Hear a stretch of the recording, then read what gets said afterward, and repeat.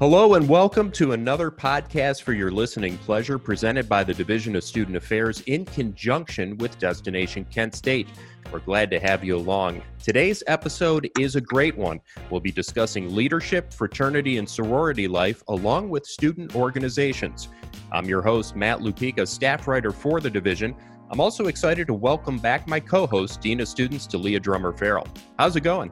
Oh, it's good. How are you? We're good. Now, joining us on the program is the Assistant Director for Student Leadership Development, Jessica Roshak, and the Associate Director of the Center for Student Involvement, Katie Goldring. Welcome to both of you. Thanks for having us. Yeah, we're excited. Thanks, Matt. Now, I'm going to start with you, Jessica. Talk a little bit about what the Leadership Center is and how it serves in connection to the overall student experience. Of course. Our goal in the Leadership Center is really to provide students with quality resources and experiences to strengthen their overall leadership abilities. We really believe that all students have the ability to lead, whether they would consider their experience thus to be their first experience with leadership if they're just stepping onto Kent State's campus, or even if they're a senior getting ready to leave Kent State and join a new community. So we offer programs for students at all points in their leadership journey. We have things like 1-hour workshops on a variety of topics like fear of failure.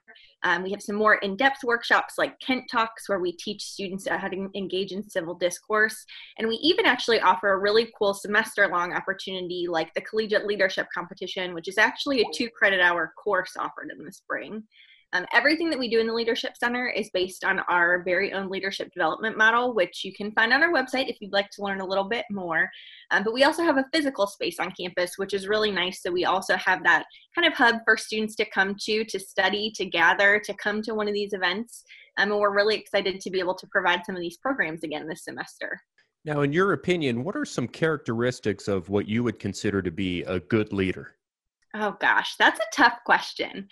I think that leaders, first and foremost, need to want to make a positive impact with whatever they're doing, whether it's a project, a group of people doing something good in their community. But at the core of who a leader is, at least as an exemplary leader, in my opinion, would be somebody that really wants to make that positive change. Now, let's be honest, the coronavirus has really kind of changed the way we do things here. With an eye towards the fall, how do you foresee things shifting in order to support students amid the pandemic? Yeah, things are definitely going to look a little bit different for all of us in the fall. But what I would say first and foremost is I don't see the level of support changing for students.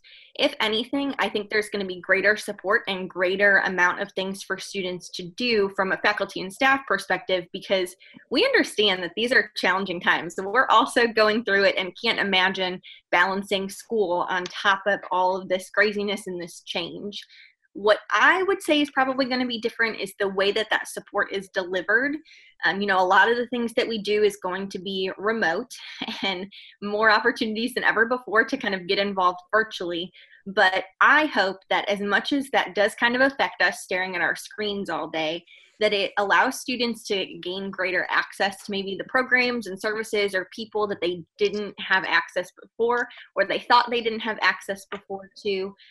There's not that barrier of, I don't think I can get across campus, or I'm a commuter and I have an hour drive every night. I'm hoping that, these changes are positive in some respects and that we're able to really offer those programs and services kind of on a more robust level. For those at home who may not know this, you actually have the unique distinction of carrying a dual role within the division, with the Leadership Center, of course, and also with our fraternity and sorority life. So what can we expect to see from them this fall? And also, as a side note, there's so many organizations out there. How in the world does a student go about figuring out what could be a good fit for them? These are all great questions. I'll start with the easier one and the good fit for them. So for all of our fraternities and sororities, you go through either a recruitment or an intake process, and those are really structured for them to get to know you and for you to get to know them. So for students that are interested and maybe don't have any idea where to start, I would first encourage them to look at the chapter's social media, and you can find all that information on our website. But also check out Engage. A lot of our organizations post things on Engage and have those profiles up to date. So if you're just dipping your toes into the water and you were like me, where I had no idea what fraternity and sorority life was, and I was terrified to ask the wrong question, that's a good way to kind of gain some knowledge and get connected to some people. On Engage, you can figure out who the president is and who the advisor is. So if you want to start with just that individual connection, that's a good place to start.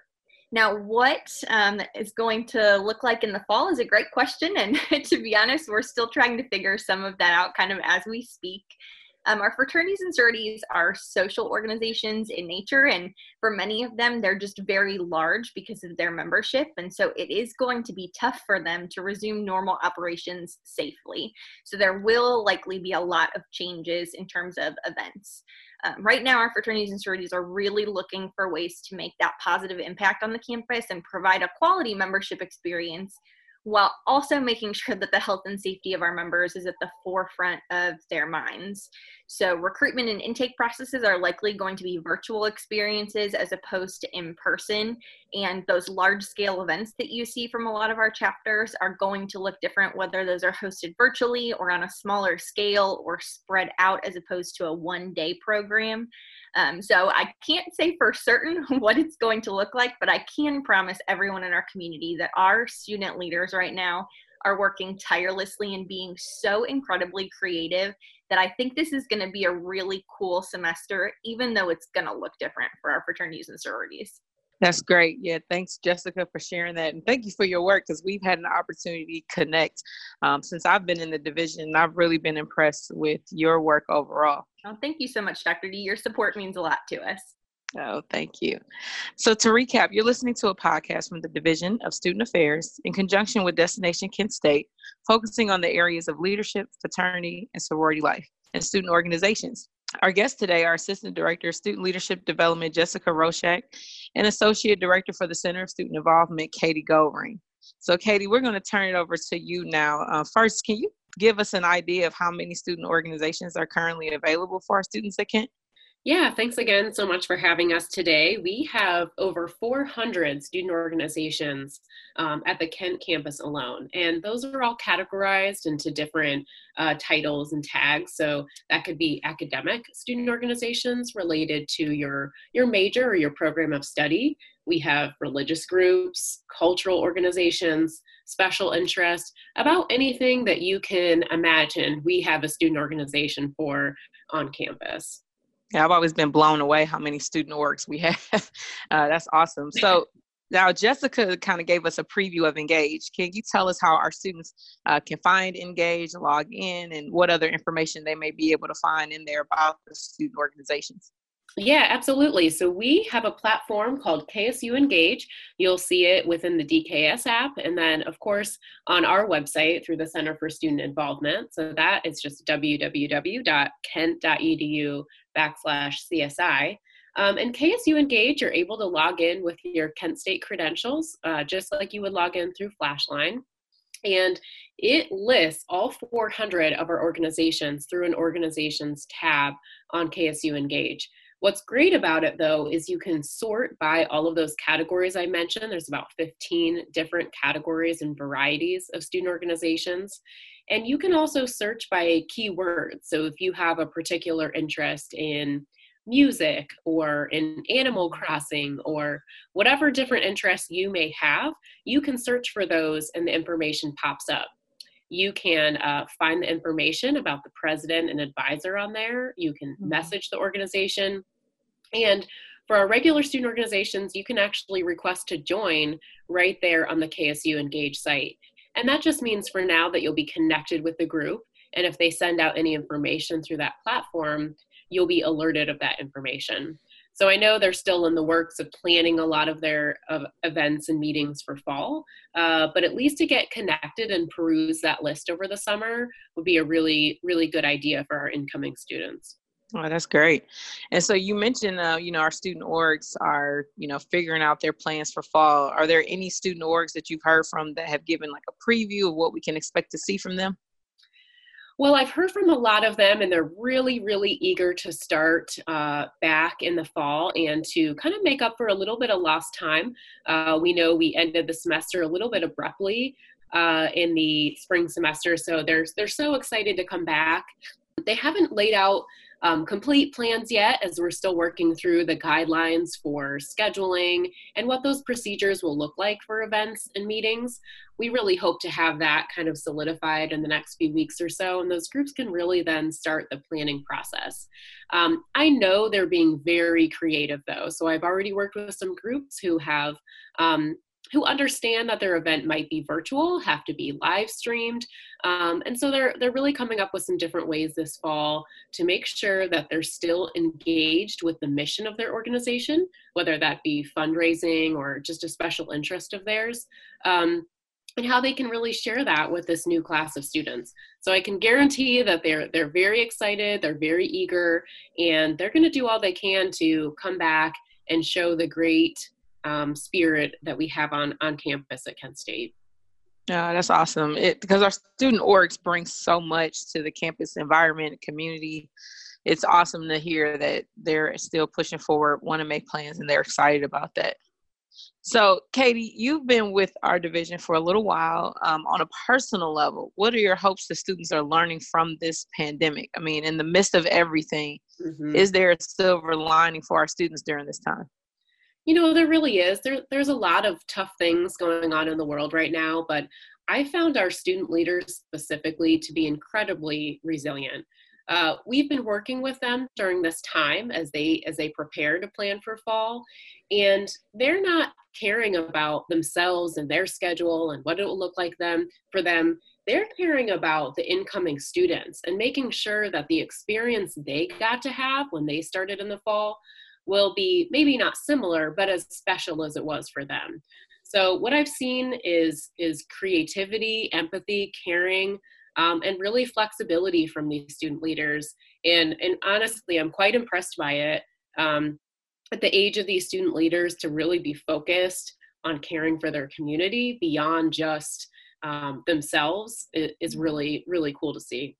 And it sounds like despite the pandemic, everybody still has their feet grounded, if you will, and everybody knows what they need to do. So that's outstanding. You know, as we begin to wrap this one up, here's a question for both of you. I'm going to start with you, Katie. So this is such a student-centered area, what you guys do, carrying out your work on campus. So what was it like to first hear, okay, students, you're leaving campus now, and then shortly after that, well, employees, you're packing your bags too? Right. It was certainly tough and really sort of novel and new at the time. We thought at first it would be very temporary. We thought this is going to be about 3 weeks. We're going to come back. We're going to celebrate our traditional end of the year programs. And it didn't feel real at first, I would say, both for the students and for the staff and employees.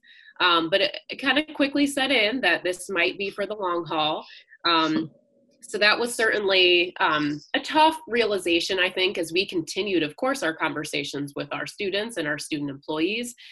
We were giving them some meaningful work experiences, even from a remote position that we were in. So it was definitely a little bit of a shock and new, but I think everybody took it in stride. We had some ups and downs for sure. But I've been very, very impressed with the university and the students that we work with throughout this entire time. And how about you, Jessica? What was your first thought when that news came down the pipe? I would echo everything that Katie said. I think that this was a moment that I won't forget, especially when it first came out the students were just going to be gone for a few weeks.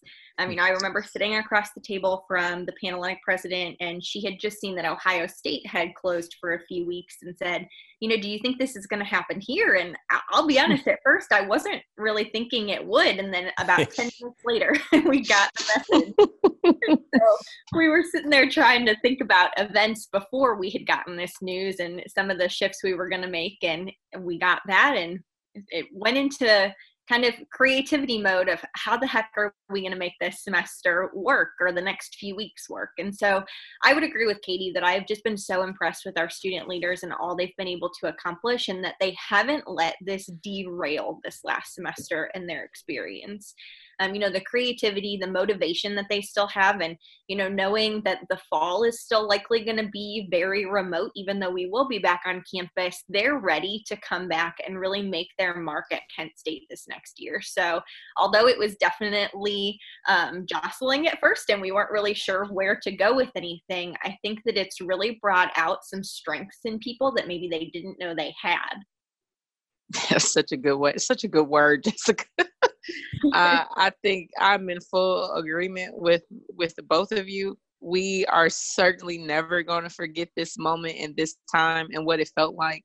And my hope is that will continue to bring us closer together as we, do good work for our students. So thank you both for sharing that. So another question that I have, because we're doing this podcast in alignment with DKS, what advice do you have for our incoming students who are listening at home, and their parents are listening too? So it's good for them to hear this as well. So Jessica, why don't you take this one first? Yeah, I would say to the parents, just know that we will still take care of your babies. I think that's probably, as a parent myself, the scariest piece of this all is that you just don't know what to expect for your children. And I can promise you that we will still provide them a quality experience, and we will definitely take care of them while they are here. And even if they're still living at home and they're commuting to campus or engaging in those remote classes, we will make Kent State their second home for them. For the incoming students, I would say not to just brush off this semester because it's going to be different. I think that there's a lot of fear that they're not going to have fun when they get to campus, or it's not going to feel like a true freshman year. And I hope that it does. I know I mentioned this a little bit earlier, but I think we have this unique opportunity that we can offer programs and services to people that maybe thought they couldn't access them before. And so I would encourage incoming students to take advantage of those programs. If there's something that sounds kind of interesting to you, log on and watch that webinar or join that program or go meet that student at that student org fair, whatever this looks like. I think now is the time to really explore Kent State, and I think that it's going to be a little bit easier maybe than it has been in the past because, again, we removed some of those barriers, but I really encourage every incoming student to make this a great semester. Don't see it as a hindrance, see it as an opportunity. Excellent advice. What about you, Katie? Jessica hit the nail on the head there. So she did all the work of a great answer, but I would really just encourage our students to not look at the barriers and the struggles that this semester might present, and really look at it as a new opportunity. All right, well, this has been some great information. I'm fired up. I think I might even actually enroll for the fall semester. Is it too late for that? Nope. All right, I'm going to look into that. I'd like to once again take a moment to thank our guests, the Assistant Director for Student Leadership Development, Jessica Roshak, and the Associate Director of the Center for Student Involvement, Katie Coldring, and of course, my co-host, Dean of Students, Talia Drummer-Farrell. Thanks, guys. And be sure to stay tuned for future podcasts to be released throughout the summer. You can also access previous podcasts on the Division of Student Affairs Facebook and Twitter pages. For more information on Destination Kent State, we encourage you to visit our website at www.kent.edu/destination or download the DKS mobile app on your smartphone. And of course, don't forget to follow the Division of Student Affairs on Facebook, Instagram, and Twitter for important information.